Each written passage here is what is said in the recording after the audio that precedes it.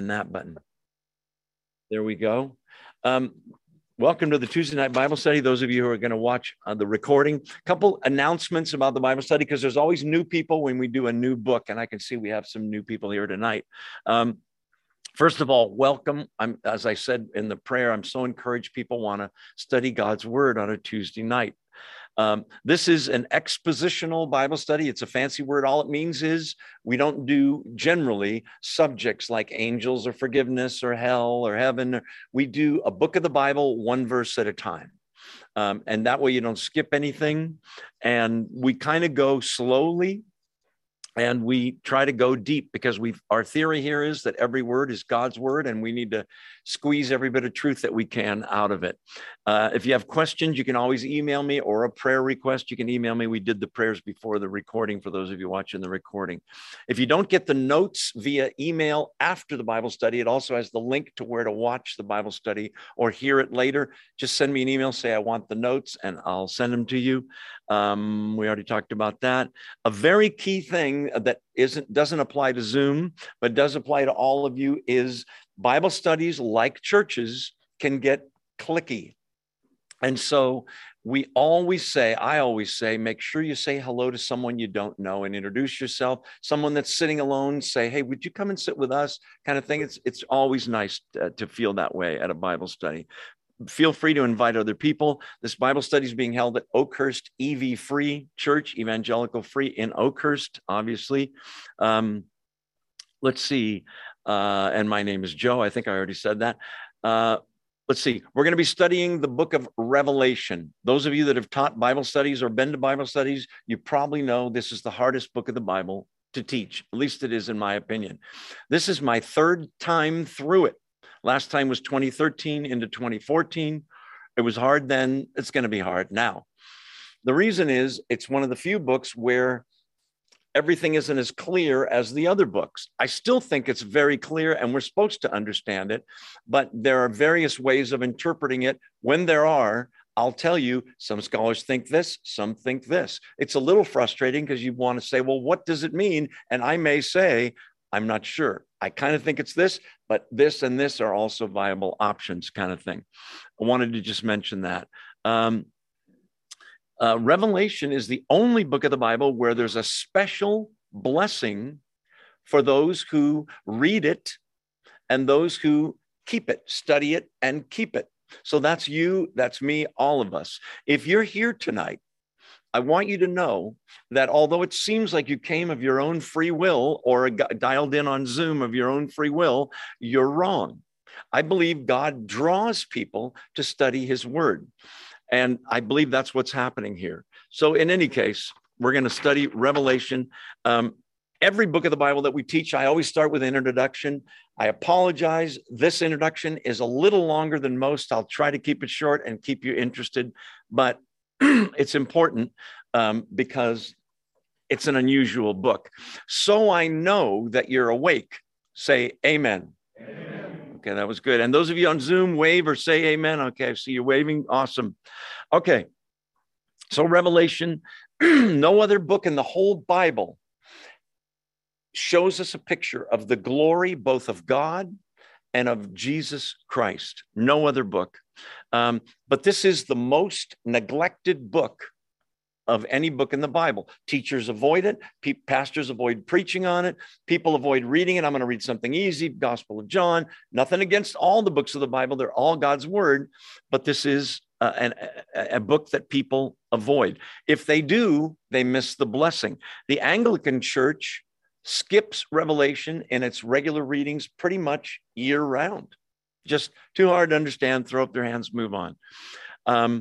They look at it as a sort of a sealed book, but Revelation 22 says, do not seal up the words of the prophecy of this book. So we are supposed to study it and read it and understand it. So it's obviously the last book of the Bible. It's God's last word to humanity, where he ties up some things that were left sort of hanging with the other 65 books of the Bible.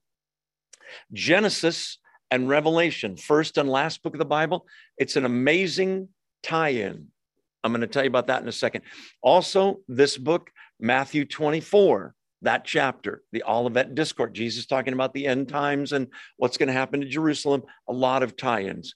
But in Genesis, we have the beginning, right? The creation of heaven and earth. At the end of Revelation, we have the recreation of a new heavens and a new earth. In Genesis, sin and the curse enter. In Revelation, sin and the curse are finally and completely done with, dealt with forever. Let's see. In the book of Genesis, we have the dawn of Satan. In Revelation, there is the final and total defeat of Satan. Pretty awesome. Genesis, there's the tree of life, you remember? And paradise, which is lost, right? Adam and Eve kicked out. Revelation, the Bible moves toward a restoration of the Garden of Eden, called the new heavens and the new earth, the new Jerusalem coming down. Eden in the New Testament is restored in the book of Revelation. In Genesis, we have the first death. Remember? Death is finally dealt with completely and will never happen again, nor will sickness or sorrow, which you see in the book of Genesis. We already talked about that. In Genesis, the Savior is promised, a future Savior, as early as Genesis 3. In Revelation, he's crowned and we see him in a way we never did before. Whatever you think you know about Jesus and the other 65 books, you're going to see him in a much different, more grandiose, more majestic light as we study Revelation, I have a feeling. Okay, this is the only book of the Bible where there are 4 different schools of interpretation or ways to interpret this book. I'll try to go through them quickly. The probably least popular one is the idealist view, but there's good scholars that use the idealist view. This is the spiritual view. This view says this book isn't talking in all 22 chapters about history, excuse me, stuff that's going to happen in our government or other countries or wars, or it's just all spiritual. And all it's about is Satan versus God, good versus evil, evil versus the church, and the ongoing struggle. And so they don't harmonize any events in history. The opposite of that is the futurist view. We'll get to that. It's the 4th one. But there are people that take the futurist view, in my opinion, too far. By that, I mean this. You can see people on TV that do this. Bible in the right hand, newspaper in the left hand. You see, this is this. Sometimes they're right. But keep in mind, during World War II, people were very sure that Nazism was the beast. Hitler was the Antichrist. Mussolini was the false prophet. The swastika was the mark of the beast. People were sure about it. He's killing Jews. He's evil. It wasn't. So there are partial fulfillments, and he's a sort of an Antichrist, but not the Antichrist. So we got to be careful when we have the newspaper in one hand, the Bible in the other. But you're probably here, and you on Zoom, because you are looking at human history going, does seem like things are lining up, doesn't it? As we go through the book, we'll talk about that. So that's the idealist way of interpreting it. We already talked about that. Okay, the preterist view. Preterist view, there is full and partial preterists. Preterism, the word preter means past in Latin. Preterism is the idea that the book Revelation was written before 70 AD, shortly before Rome marched on Israel, defeated Israel, burned the temple down, killed about 1 million Jews, took about another 500,000 into slavery. And most, if not all, of Revelation is just about that. Translation, it's pretty much all already happened. Partial preterists would say, well, not all, because there's still the second coming of Jesus, judgment, all of that. To do that, they've got to have that date of writing before 70 AD. I will show you in a second that I believe Revelation was written around 95 AD. But preterism is not totally wrong, because there is a thing in the Bible that happens, Old Testament and New, called double fulfillment or multiple fulfillment. What do you mean? I mean, there are prophecies in the Old Testament that have a near in fulfillment time, near in time fulfillment. 6 years, 28 years, 40 years later, the thing happened. But then there's a distant fulfillment that's going to still be at the end times. We'll talk more about that in a second. So that's preterism. The historical view. The historical view of Revelation is that it's all symbolic of history from John's life to the end. And all the symbols pretty much refer to Western Europe. Kind of a narrow view, if you ask me. There's a lot in the historical view. Everything bad is the popes and the Catholic Church. This view came to prominence after the Protestant Reformation.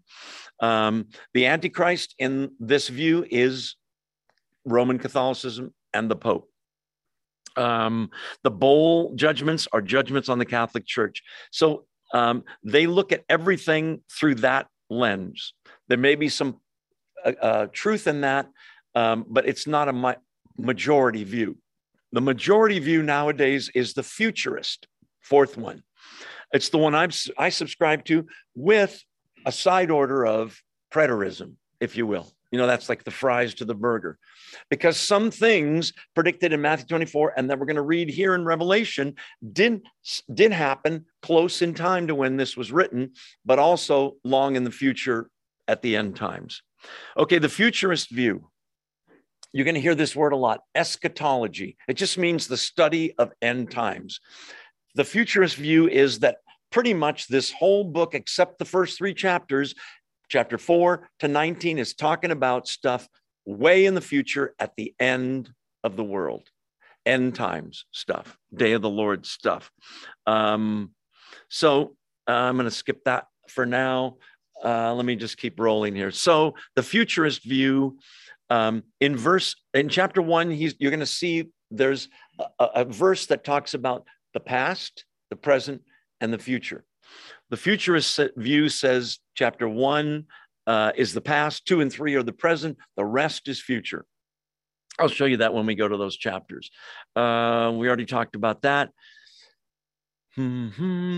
But most of this theory is that this is the 7-year period. Most of Revelation is that 7-year period called the Great Tribulation, when there actually is an Antichrist, a world empire controlled by one human being, possessed by Satan, basically, great power, great charisma, and he is the fulfillment of, for example, Revelation 13.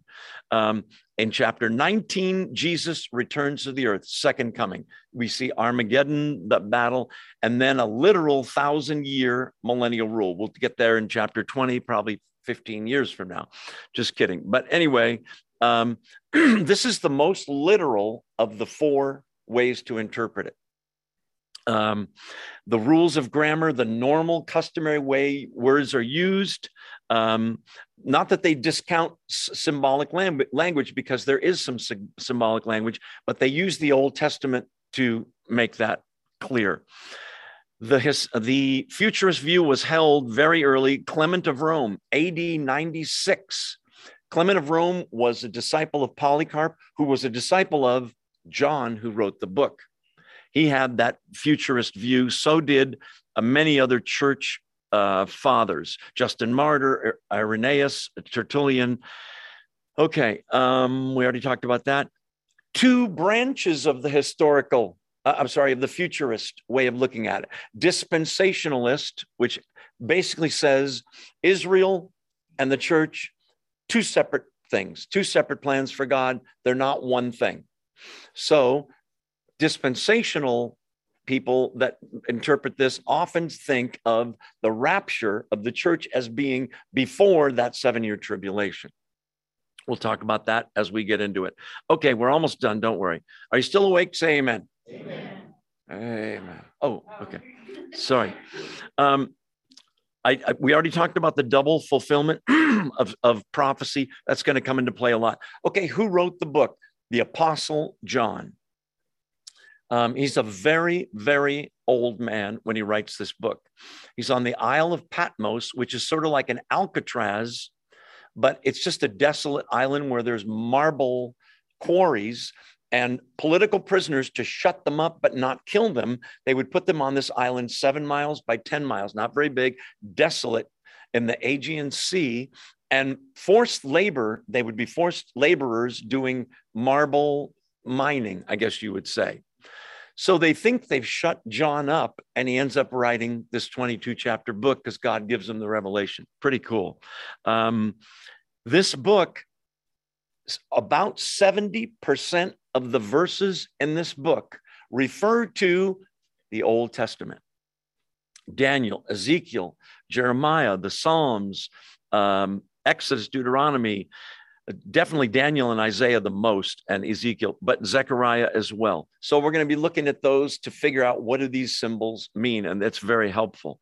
This is, in my opinion, instead of a puzzling book that you throw your hands up with, I think it's one of the most encouraging books in the Bible, if not the most. When we studied Daniel 2 studies ago, the takeaway I had from the study of Daniel was, wow, here's this world empire. Look how powerful they are. And they come and they go. And then here's another world empire. Look how powerful they are. They defeated that and they come and they go. God is in control, moving the chess pieces all the way along. It may not look like it, but behind the scenes, that's what's happening in the book of Revelation and really in all of human history. And believe it or not, in all of your lives, right? Okay, let's dive in. Chapter 1. Let's turn your Bible, open your Bibles to chapter 1. I'm reading NIV, but sometimes I will read other translations just to get a different flavor of what's being said. Revelation chapter 1. The revelation from Jesus Christ, which God gave him to show his servants what must soon take place. He made it known by sending his angel to his servant John, who testifies to everything he saw. That is, the word of God and the testimony of Jesus Christ. That's verses 1 and 2. So let's take it from the beginning. The revelation. Do you see that there? How many have heard the word apocalypse? Right? There used to be a movie, Apocalypse Now. The word revelation in Greek is apocalypsis. And apocalypse is a revealing. Something that was somewhat or totally hidden before is revealed. It's an apocalypse. So this is the revelation of Jesus Christ. The main reason for this book is to show us who Jesus really is. Yes, you get a really good idea reading Matthew, Mark, Luke, and John, all the other books of the Bible. They're pieces of the puzzle. But this is a pretty different view. This is what's he like now that he's in heaven and he's ascended view? And it's way more glorious. The revelation, first of all, it's from Jesus. The way it works is it comes from God to Jesus, and God gave it to him. See that, which God gave him to show his servants what must soon take place. If you're saying this book is just spiritual or just the history of the church, you're missing that context, what must soon take place. We'll come back to that in a second.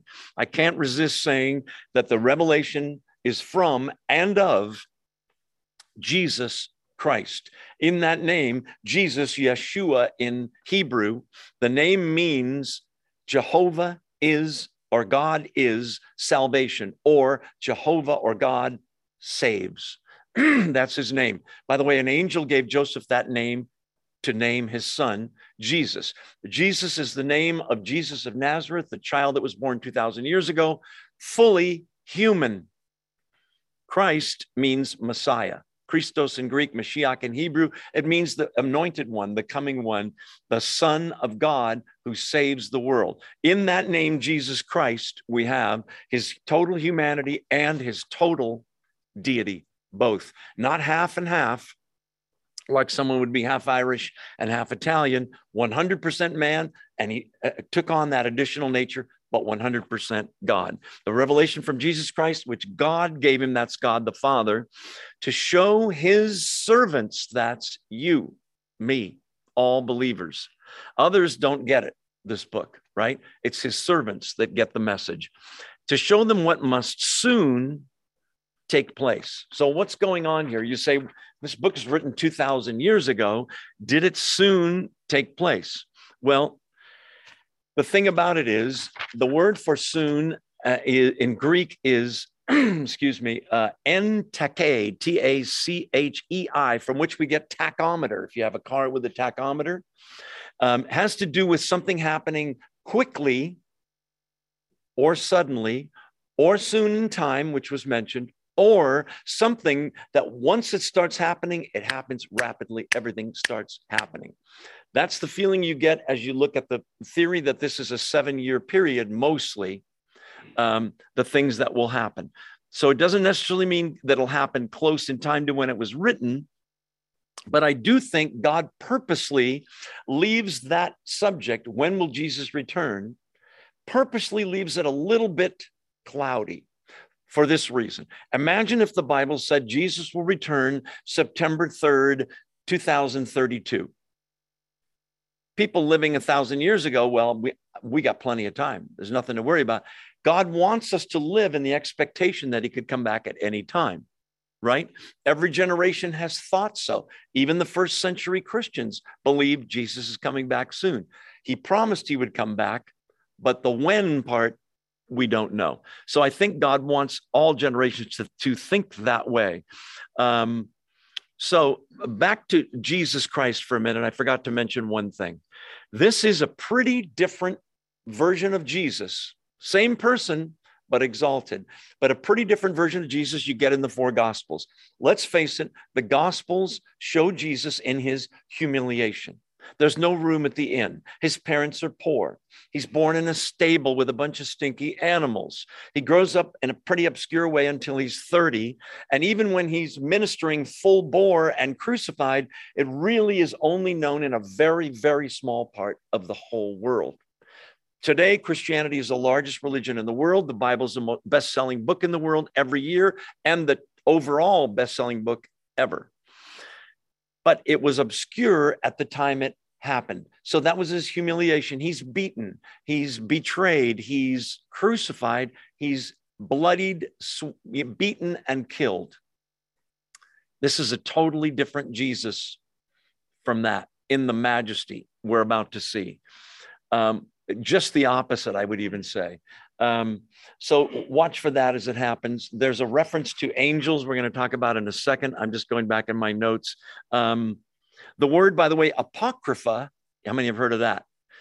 Catholics have extra books of the Bible. They call it the apocrypha. The word apocrypha means hidden. This book is the opposite, revelation, apocalypsis, revealing.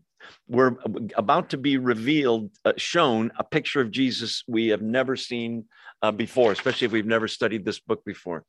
I think I said earlier, this is my 3rd time through this book. It's a tough book to teach, but very rewarding. Okay, verse 2. Oh, sorry, he made it known by sending, end of verse 1, by sending his angel to his servant John. That's not John the Baptist, that's the Apostle John, the only one that's still alive at this time. I believe 95 AD. Is a very old man. Could have been as young as a teenager when he was hanging around with Jesus, it's thought. Very young. He sends his angel. That's a little strange, possessive word there. His angel, as if it's one angel. It could be just a way of saying a generic term for all angels, not sure. Some have said his angel, he means Gabriel, who announced the birth and all of that. Not sure. But he sent his angel to his servant John, and he waited till he was on Patmos. If you're John, you want to minister the gospel. You want to spread the news. You're on a penal colony with very few people, a bunch of hardened criminals, mostly doing mining work and thinking, how can God use me here? And God says, just watch me, right? Pretty beautiful.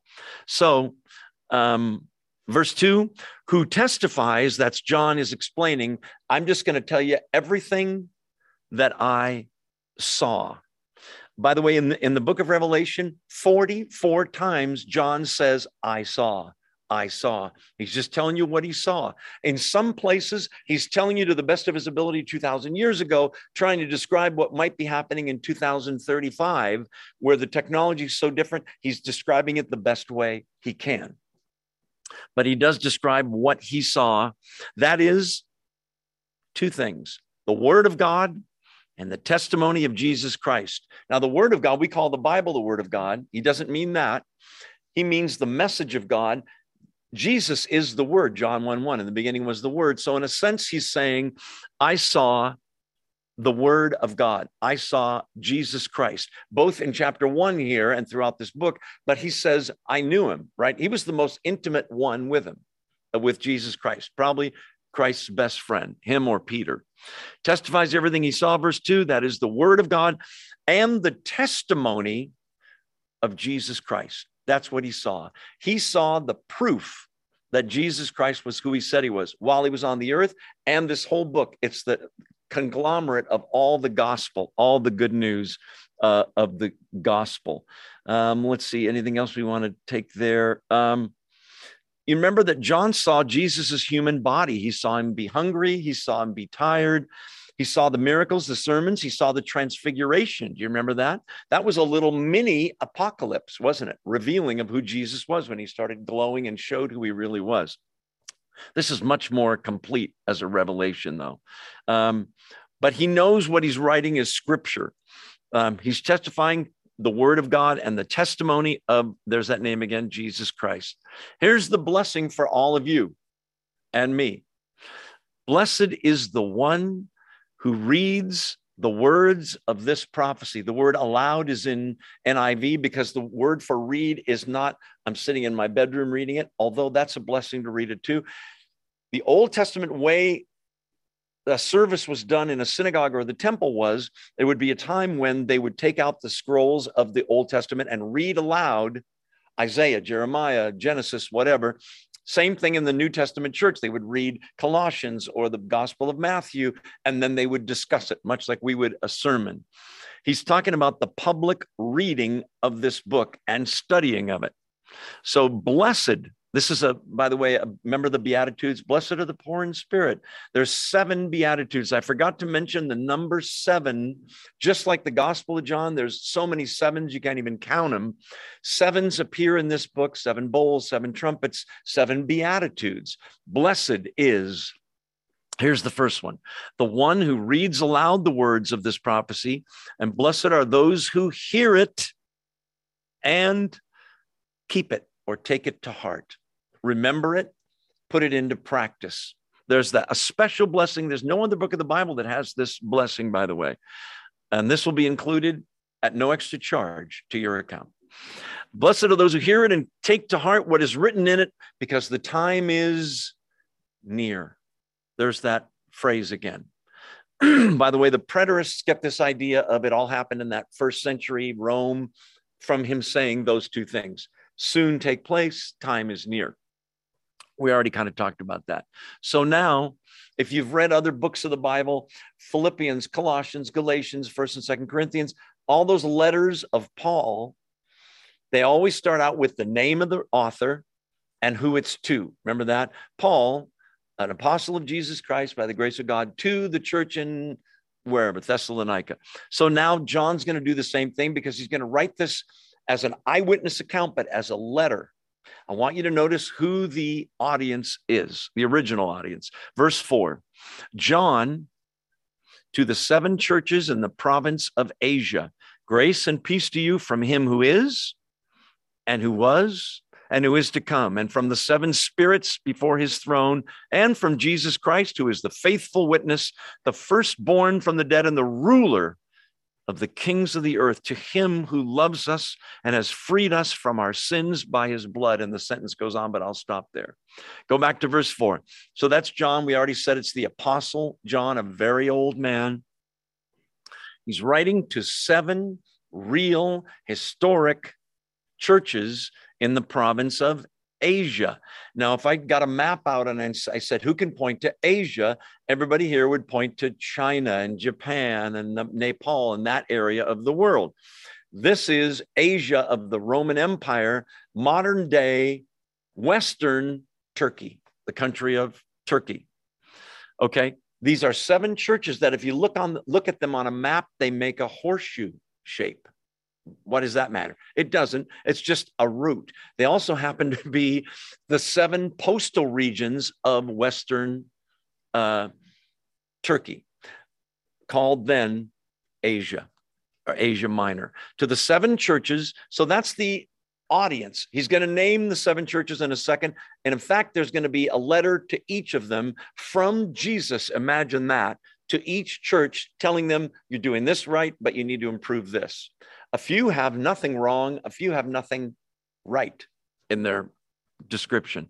So that's who it is, written to. So from that, should you say, well, it's not to me, so I'm going to check out here. It doesn't matter to me. No, of course not. You can read Colossians and get a lot out of it, can't you? And that was written to that church. There's a sense in which all churches are tied up in these 7. That there are 7 different types of churches, and there's something for each one of us in each one. How do I know that? Because in the 7 letters to 7 churches, chapters 2 and 3 of Revelation, one phrase is repeated every single time. To him who has an ear, he who has an ear, let him hear what the Spirit says to the churches, plural. Meaning what? Do you have an ear? Yes, so do I. That means you and I are supposed to really listen. It's a way of God saying, listen up, this is really important for each one of those letters. When Jesus was on the earth, if you remember, he says occasionally, truly, truly, I tell you, verily, verily, I say unto you, if you have King James. That's another one that is, listen up, this is really important. So those are the 7 churches. We'll talk about those when we get there. They're in the province of Asia. And he says, grace and peace to you. Grace, of course, is undeserved favor, undeserved, unearned good stuff that God gives us. We are saved, Ephesians 2, 8, and 9, by grace. That negates anything on my part that I deserve it, or I earned it by my good behavior, or by my great faith. Even the faith in Ephesians 2, 8, and 9 is a gift from God, not of works, right? Lest anyone should boast. So he wishes them grace. That's the standing before God, that even though I don't deserve it, my sins are forgiven because of Christ, and I stand as a son or daughter of the living God. And peace, note the order. It's almost always grace and peace, never peace and grace. Why? Because you can't have peace with God or inner peace, tranquility, until you have that grace, that free gift that he's given you and I. So he's wishing them grace and peace. By the way, grace was a Greek greeting, and charis in Greek, and peace was shalom, which was a Hebrew greeting, kind of a mating of the 2 testaments or the 2 covenants. Grace and peace to you, he's wishing them, from, not John, from him who is, and who was, and who is to come. Who's that, you ask? Okay, sounds like it might be Jesus. It's not. Because verse 5 says, and from Jesus Christ. So that can't be Jesus. It's God the Father. I couldn't find a single commentary that disagreed with that. This first, who are the letters from? Who is this whole book from? God the Father. That's first. From him who is, present tense, who was, past tense, who is to come, future tense. That's a way of saying, Old Testament way of saying that God is eternal. Well, who made God? You ever have little kids who ask those kind of questions? Who were God's parents, Daddy? God didn't have any parents. Nobody made God. He's an eternal being. He always existed.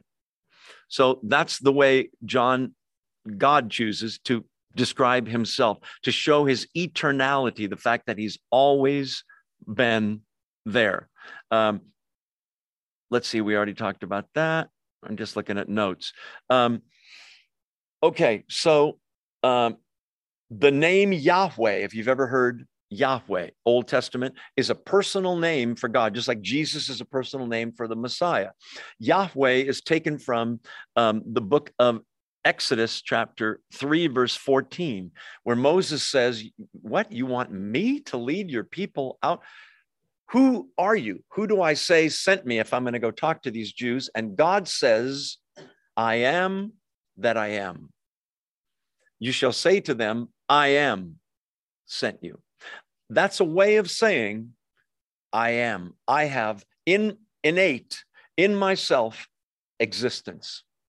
Nobody in this room, nobody on Zoom can say that.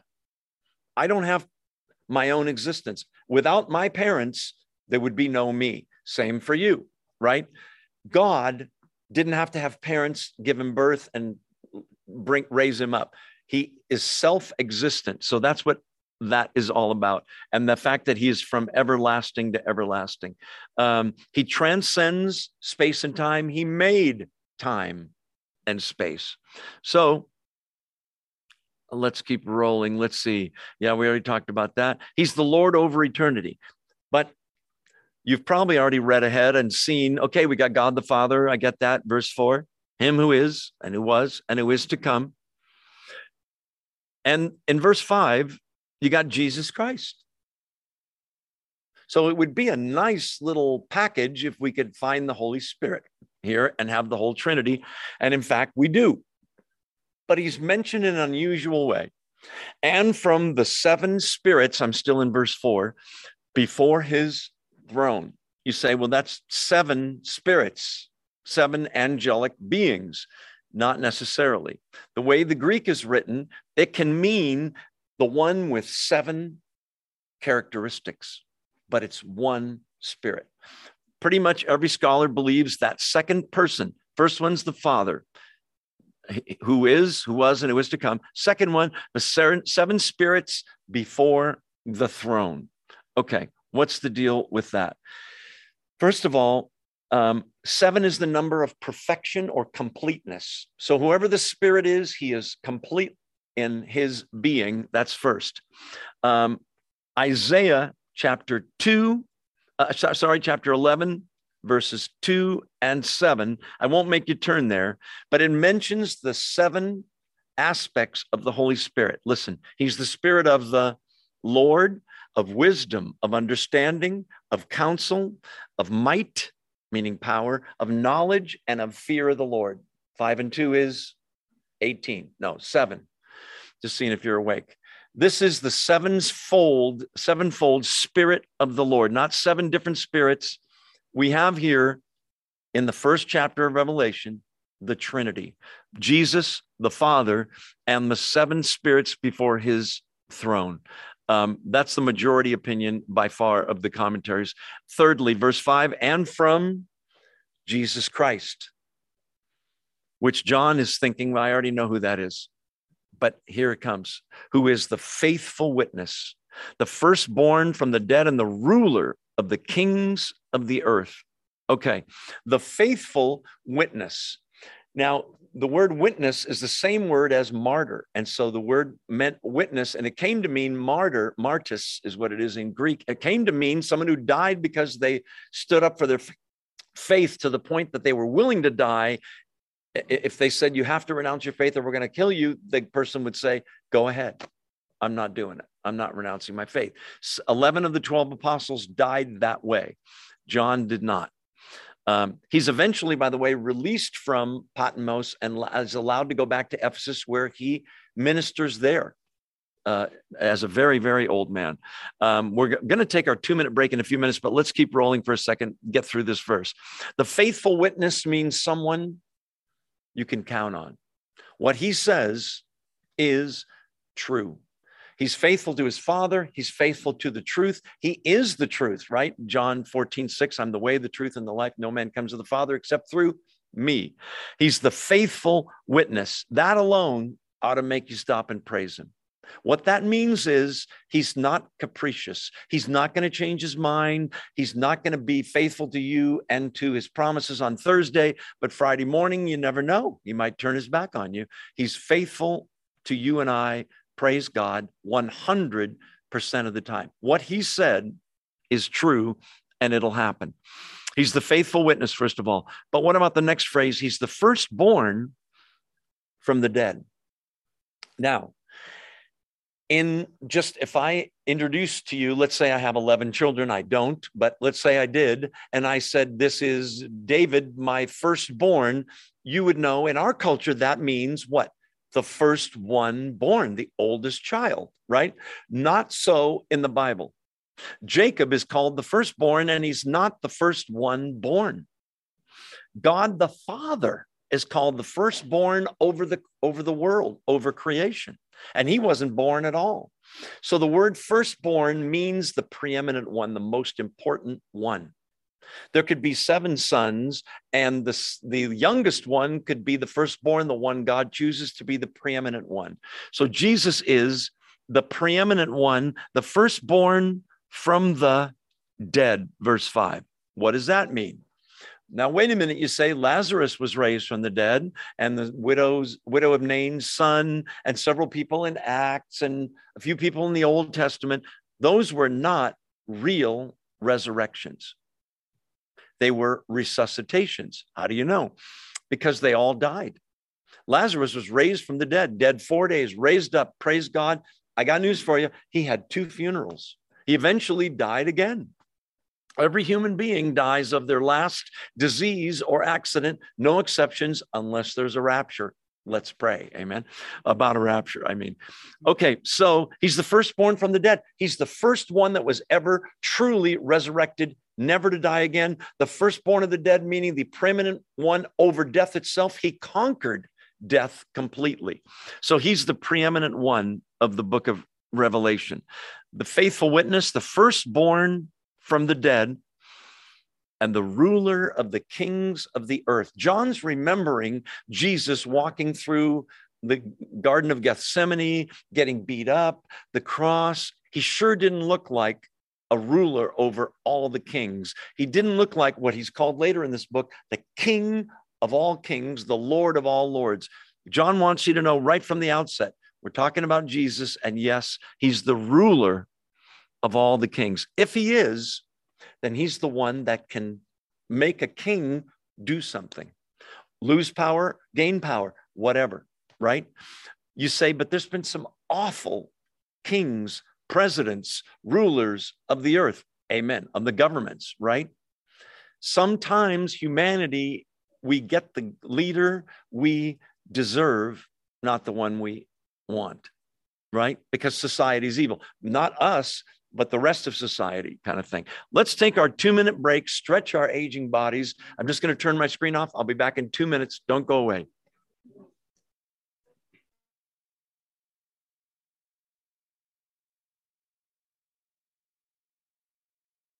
All right, welcome back to the Tuesday night Bible study. Everybody's pigging out on, thank you. Everybody's pigging out on some treats that Jean brought. Let's see. I wanted to tell you that a couple things. Oh, look, I got to look at this. Oh, it's key lime pie, ladies and gentlemen. Thank you, Jean. Where's Jean? She out there serving? I think I'll just eat it in front of all of you. No, I won't. Okay. Oh, it's good. Jesus Christ, the ruler over the kings of the earth. Yeah, we already talked about that. What was I going to tell you? The firstborn from the dead, that phrase implies you and me. If he's the firstborn from the dead, that there'll be others born from the dead, never to die again. That's you and me. I wanted to make sure you understood that. Okay, we're back in Revelation 1, still in verse 5 kind of thing. The doctrine of the Trinity is woven throughout all Scripture. There's no one verse you can go to, but there's many dozens of verses that explain that God is 3 what? 3 who's, 1 what? One God revealed in 3 persons, and the 3 personages are all distinct. The Father loves the Son sends the Spirit, that sort of thing, different roles, one God revealed in 3 persons. Thank you, Jean, for the key lime pie, and thank you for my piece you brought me. Let's see. So yeah, the doctrine of the Trinity. We'll talk more about that later in this book as well. Jesus is the ruler of the kings over the earth. In Matthew 28:18, Jesus says, all authority in heaven and on earth has been given to me. He's the one above every other one. dominion over every earthly king. He's the rightful owner in this book we're going to see of everything. There's going to be a scroll no man can open, and Jesus can open it. It's the title deed of planet Earth, and he's the only one who's the real owner. It's pretty cool. That's your Lord. And after the second coming, he literally rules it all visibly. But for now, he rules a kingdom that is more spiritual amongst his followers, you guys on Zoom and you people here and around the world. Let's see. Do we want to go there now? Yeah, let's go back to verse 5. Are you still awake? Say amen. Amen. Beautiful. Verse 5, and from Jesus Christ, the faithful witness, firstborn from the dead, the ruler of the kings of the earth, to him. Now, this is a doxology, but let's just read this first phrase. To him who, by the way, in Greek, it is more loved than loves, but both are correct. To him who loved us and has freed us from our sins by his blood. What a great way to describe Jesus, the one who loved us. And lest you think, well, we are pretty lovable. No, you're not. Neither am I. We're not lovable. While we were yet sinners, Romans says, he died for us. It's like dying for a bunch of people who couldn't care less, who are your enemies. And Jesus saw and loved us before we loved him. In the relationship, he made the first move. That's important. The one who loved us. You say, well, sometimes, my circumstances, I'm in pain. I've got trouble here. I've got a disease. I've got money problems, relationship problems, whatever it may be. I'm very worried about the way the country's going. And does God love me? And the answer comes back, Romans 5:8. God demonstrates his own love for us in that while we were yet sinners, Christ died for us. Let that sink in. Can I read it again? God shows, he demonstrates. Could you demonstrate your love? Yes. Here's some key lime pie. She demonstrated love, right? This is a little better than key lime pie. No offense. God demonstrates his own love for us in that while we were yet sinners, Christ died instead of our place. What we deserved, he took. The perfect life of sinlessness we were supposed to live, we messed up. He didn't. The horrible death of punishment and separation from God you and I deserve, he took in our place. Translation, as a result, having been shown that kind of love, we owe him everything. Right? There's nothing that you have, a talent, a physical thing, an ability, whatever it is you have, your family, your friends, anything you have, add it all up. There's nothing in that list that God didn't give you. Every good and perfect gift, James says, comes down from the Father of lights. He gave you everything. You and I owe him everything. So if you serve a little bit in the kingdom of God at church, or give a little bit of money, or your time, or your talent, or key lime pie, for example, that's just giving back what's already his. It's not yours and you're giving it to God. It was his. It's on loan to you and you're giving it, offering it back to him. Okay. I'm hoping other pie will show up next week. No, just kidding. Just 6 months from now, we'll be in like chapter 10 and we'll all weigh 500 pounds. Barely be able to get through the door. Okay. The way he loved us. Let's see. To him who loved us and has freed us from our sins by his blood. The picture is of being freed as a prisoner. What were we a prisoner to? Our sins. Some places in the Bible we are called slaves of, wait for it, Satan. You say, oh no, not me. Listen, the Bible presents the case that if you're not a believer, you're a slave to Satan, whether you know it or not. You're a slave to sin. The proof is, as an unbeliever, go ahead, stop sinning and live a righteous life. Good luck. You might make it an hour, might make it a day or two. Forget it. Without the Holy Spirit to change us from the inside out, without a Savior to die for us, it ain't never going to happen. No how, no way. Okay. So he saved us, freed us from our sins by his blood. Do you see that? Now, I want to explain that in the Bible, when you see he saved us by his blood, Um, the blood of bulls and goats couldn't save anybody, but the blood of Jesus cleanses us from sins. Listen, don't get too hung up on the blood. You say, no, we should. Listen, in the Bible, the word, when you see that phrase talking about salvation in regard to Jesus, here's what it means and doesn't mean. It doesn't mean he bled. Because if it did, somebody could have cut him and he could have bled for an hour and gotten real weak and they could have bandaged him up and he bled. You know what it means? He died, right? He shed his blood. In fact, in such a total way that when he appears in Luke 24 and they think they're seeing a ghost and they're freaked out, he says, handle me and see. A spirit does not have, listen, flesh and bone. Doesn't even mention the blood. It's as if I shed all that for you guys.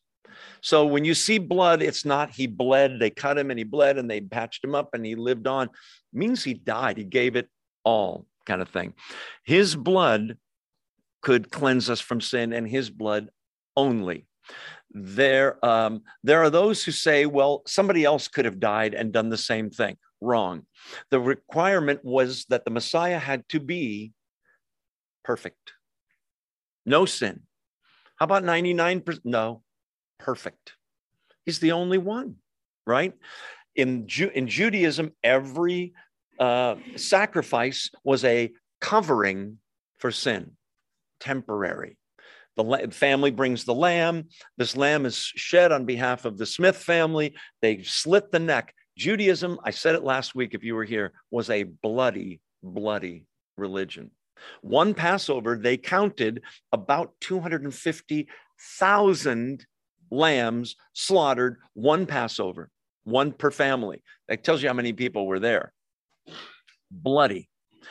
The Bible, Old Testament and New, says without the shedding of blood, there's no remission of sins. The life is in the blood. The wages of sin is death. If you're going to pay for sin, you got to pay with blood. The lamb in Judaism had to be perfect, no sin. That's why Jeff here or Tom here or Ken or Joe could never die on a cross and pay for anybody because I'm a sinner. I need a savior. So that's why the blood freed us from our sins by his blood. Verse 6, and has made us to be, now here's the first time we're mentioned, a kingdom and priests to serve his God and Father. To him be glory and power forever and ever. Go look at verse 6 again. So beyond the washing by his blood, that would be enough, right? If we could just be slaves of his or just acquaintances, that would be cool enough. No, he makes us a kingdom. Colossians 1:13 says he makes us kings and queens to reign with him. Queens is implied. We rule with him in the millennium. So if we're a kingdom, there's got to be a king, and it's not you and it's not me. That's pretty important. Some people pray in such a way that they're ordering God around, and that's not the right way to pray. Central phrase in the Lord's Prayer, thy will be done. You know better than me. That's what that's saying. Thy kingdom come to earth in the way it is spiritually, make it come physically. Okay, so we are, verse 6, made us a kingdom and priests to serve his God and Father. Okay, stop right there. If you know your Old Testament, we got a little problem here. Because Jesus has 3 offices in the New Testament: prophet, priest, king. You say, what's wrong with that? Prophet, one who preaches the word, he did. Or foretells the future, he did. Priest, one who represents God, one who can offer sacrifices, one who has access to God. Kings, one who rules. You got it? Those 3 offices: prophet, priest, king. So what's the problem, Joe? God forbade in the Old Testament any one man. You can never be a king and a priest. Can't do both. Too much power. That's religious power and political power. By the way, the Antichrist is both religious and political. Typical Satan, I want to take over, right? Well, why did anybody ever try to be both priest and king? And there's a few. King Uzziah in the Old Testament of Judah paid a penalty, tried to be both roles. Well, what's the problem, Joe? Jesus can play both roles. Priest, the ultimate high priest. It's so weird because in the whole book of Hebrews is about this, the fact that there's all these roles in the Old Testament religiously in Judaism. And if you look carefully at them, Jesus checks every single box. He's our high priest. What does the priest do? He offers the sacrifice. But wait, he's also the Lamb of God who takes away the sins of the world. He's the priest that offers the sacrifice. And guess who lays down on the altar? It's him. He's also the Lamb. He's also the offering, if you will, offerer and offering. Let's see. So, but he's not saying this about him, although those things are true. He's saying it about you, that we are a kingdom. We are to be kings and priests. In what way? We offer ourselves back to him as sacrifices. Number one, we have access that it was unknown in the Old Testament to God the Father through Jesus Christ. In the Old Testament, you occasionally see prophets, Jeremiah, Ezekiel, Isaiah, who else? Elijah, prophets who the Bible says, and the Holy Spirit came upon Elijah to prophesy, thus saith the Lord. And the Holy Spirit came and went. Temporary anointing. David is anointed. He's writing Psalms, he's writing scripture, and he sins with Bathsheba. And do you know what he prays? In his prayer of repentance and remorse over his sin, please, God, don't take your Holy Spirit from me. You don't have to pray that. It's a permanent indwelling that you have as a believer. The Holy Spirit dwells inside of you. Listen, Old Testament saints, Jewish believers, even the prophets would have been so envious of you and I. You mean you have the Holy Spirit 24 hours a day, 7 days a week? Does he take any time off? Never. Never leaves me. That's an amazing thing. Holy Spirit illumines the Bible so that we can understand it. He's a louder conscience, right? Don't do it. Don't think that. Makes you uncomfortable. It's a wonderful thing. We could go on and on about the Holy Spirit, but we are a kingdom together, and priests individually. By the way, that's another love evidence that he gives all that to people that don't deserve it. And what are we there to do?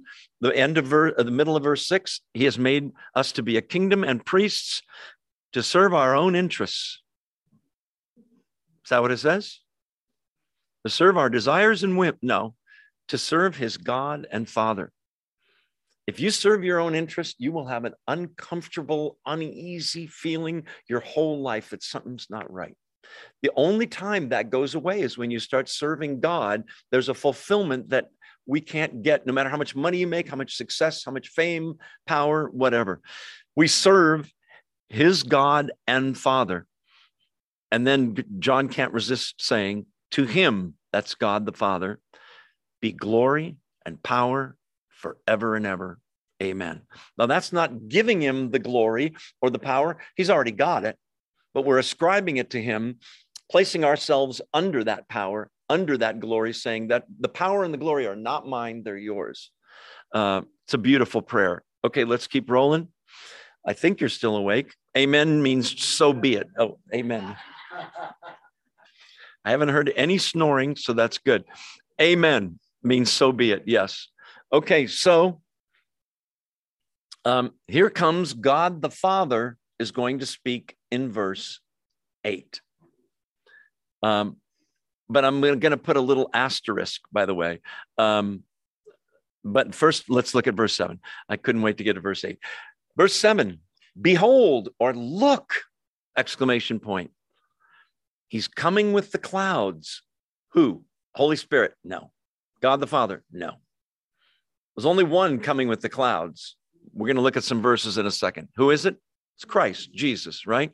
Look, he's coming with the clouds. By the way, this verse is the theme of the whole book of Revelation. If you remember nothing else tonight, remember that.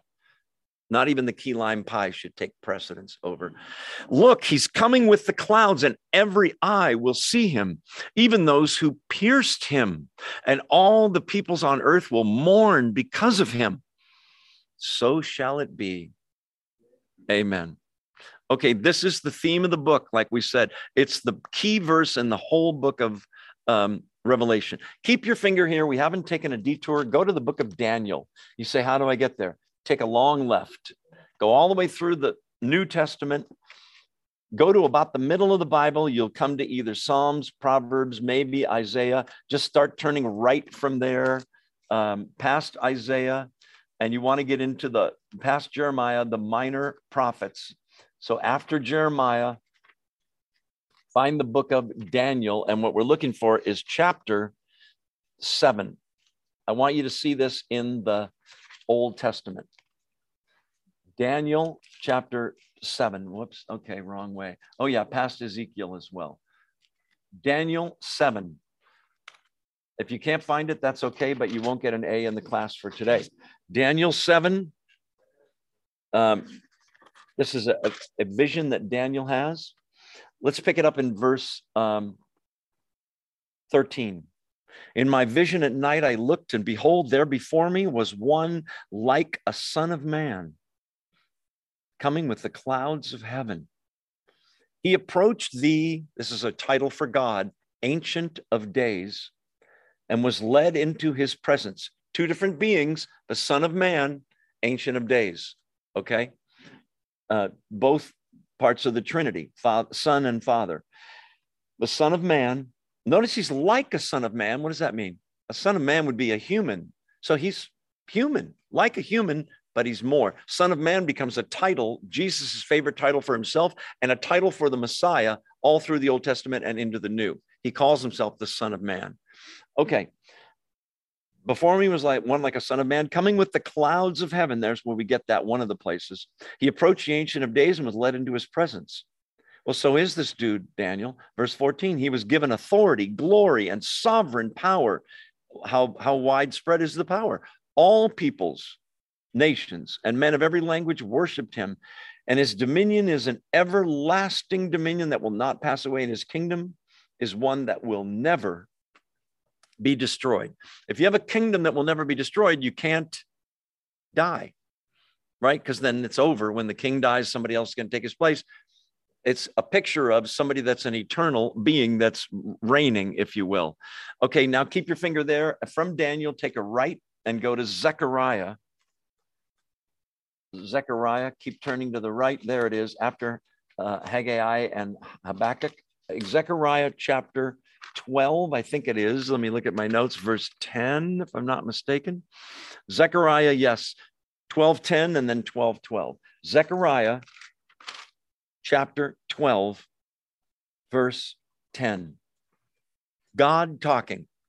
And I will pour out on the house of David and the inhabitants of Jerusalem, that's Jewish people, a spirit of grace and supplication. This is at the end of the world. Right before the end, Jewish people will suddenly, the light bulbs will go on and they'll realize, oh no, this Messiah that was crucified, this Jesus character was the guy. Watch. I'll pour out on them a spirit of grace and supplication. They will look on, what's the next word? Me. Wait, you said it's God talking. That's right. They will look on me, the one they have what? Pierced. You mean like hands, feet, side? Yes. They will look on me. They're going to finally see who Jesus is before the end. And they will mourn for him as one mourns for an only child, and grieve bitterly for him as one grieves for a firstborn son. On that day, the weeping in Jerusalem will be great, like the weeping of Hadad Rimmon in the plain of Megiddo. The land will mourn, each clan by itself with their wives and themselves, the clan of the house of David and of their wives, the clan of the house of Nathan and their wives. Great mourning in Israel. Why? Because they'll realize, oh my, for whatever length of time, I'll say it as if it's going to happen in the next 10 or 20 years. For 2,000 years, we Jews, I'm not Jewish, but we Jews said, nope, it's not him. And it was. Romans 9 talks about the Jews in the past. Roman chapter 10 talks about the Jews at the time Paul's writing, the present. Romans 11 says a time is coming when the lights are going to go on. They've been blinded for a while. They're suddenly going to go, Oh, it's him.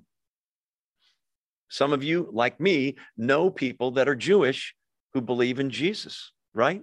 Messianic Jews, completed Jews, whatever the name, I don't care.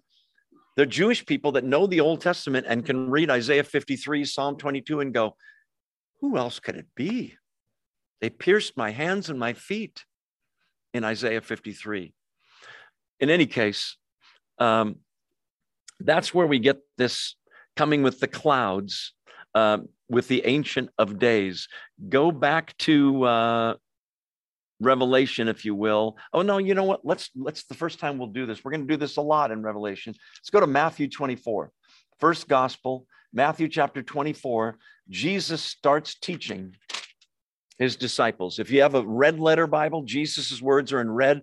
Almost the whole chapter is red. Chapter 24 of Matthew. I'll give you a second to find it. What he does in that chapter is he answers 3 questions. They ask him 3 questions.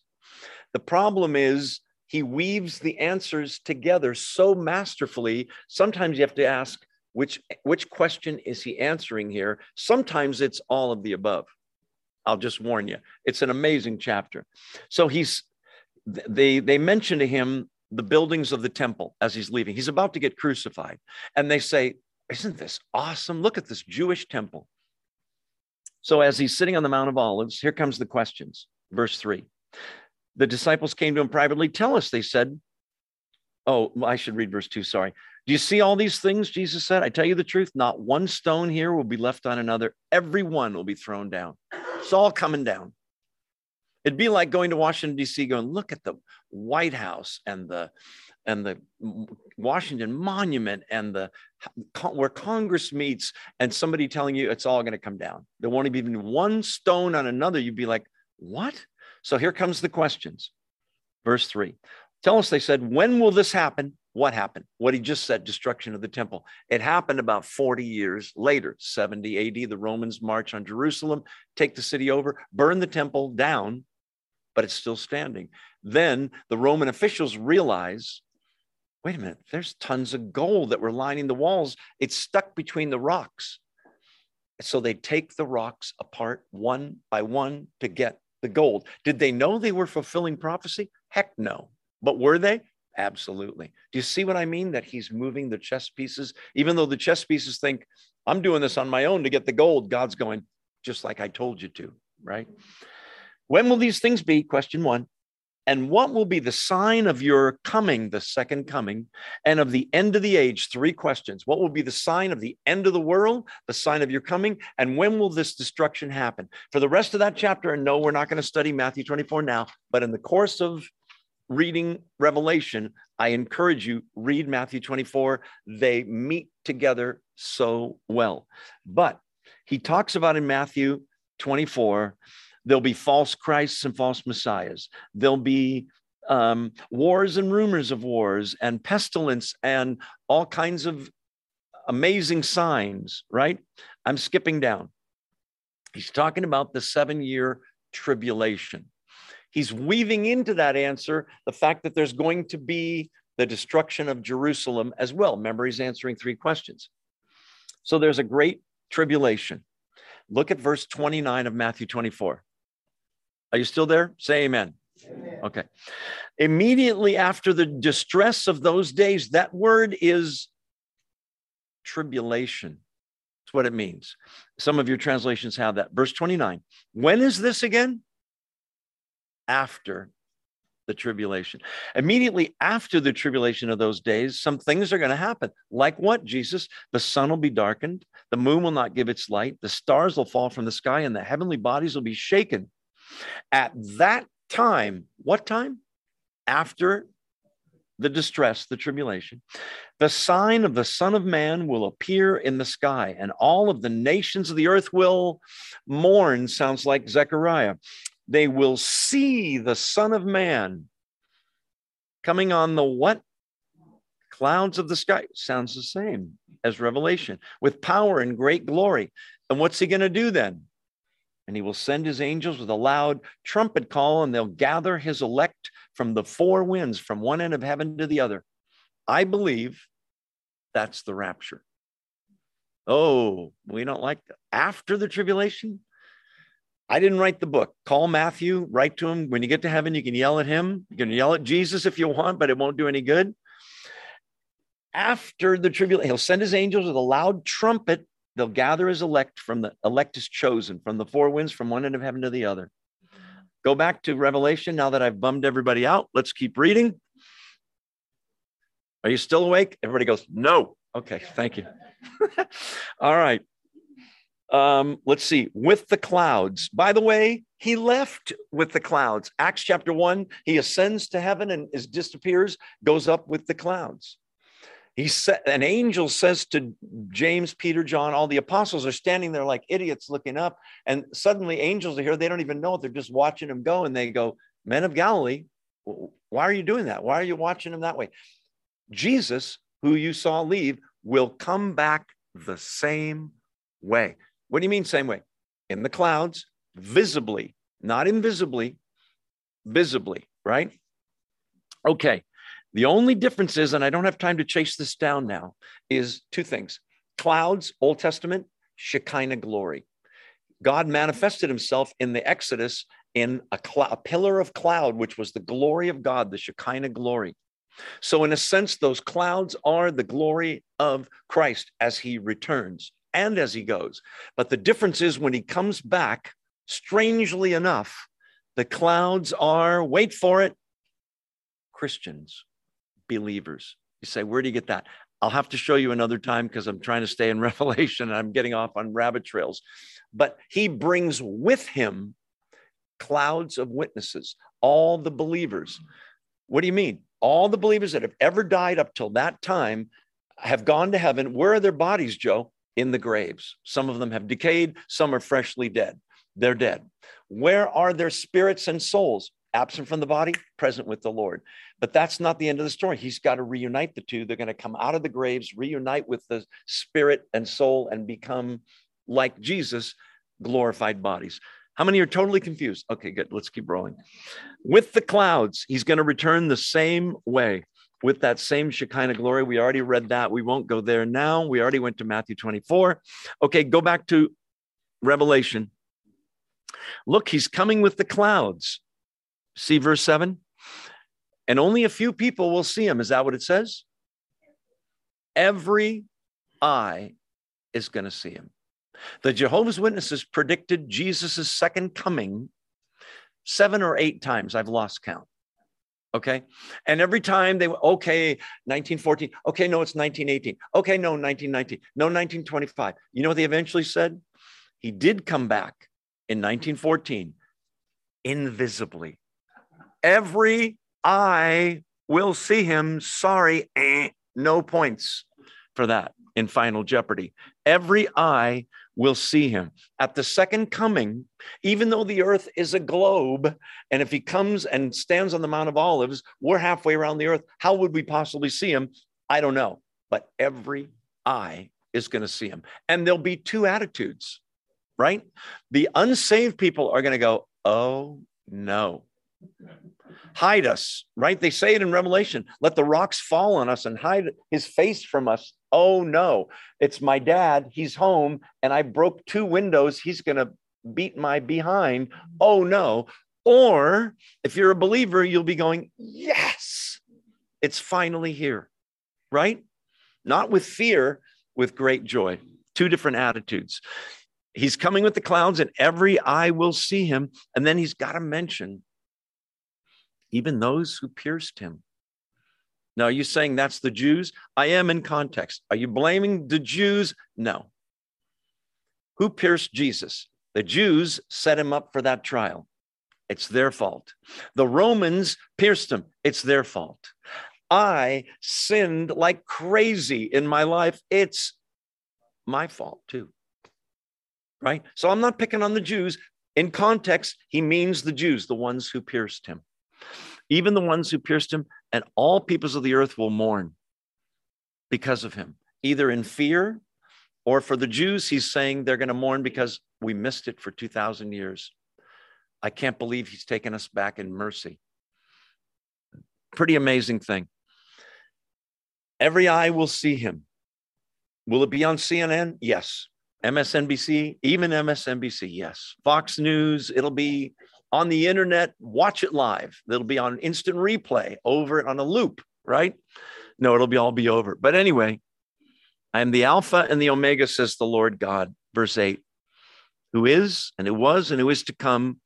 Notice the phrase, the Almighty. Can you get higher than the Almighty? No, that's God the Father. Okay, says the Lord God. How do you know that? Because he's called that earlier in this chapter. I am the Alpha and the Omega, says the Lord God, who is and who was and who is to come, the Almighty. Don't worry about this. Some of you thinking, no, I think it's Jesus. He just mentioned Jesus. It's God the Father. However, turn to Revelation chapter 22. I use this verse with Jehovah's Witnesses all the time. They say Jesus is a God, small g, not Almighty. So I make them read that verse we just read, the Alpha and the Omega, and I say the first and the last, who is and who was and who is to come, the Almighty. And I say to Jehovah's Witnesses, who is that? And they'll say, it's Jehovah God, God the Father. You're right. Now go to Revelation 22, verse 12.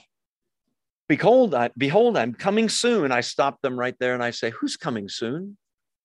Jehovah? And they say, no, Jesus, second coming.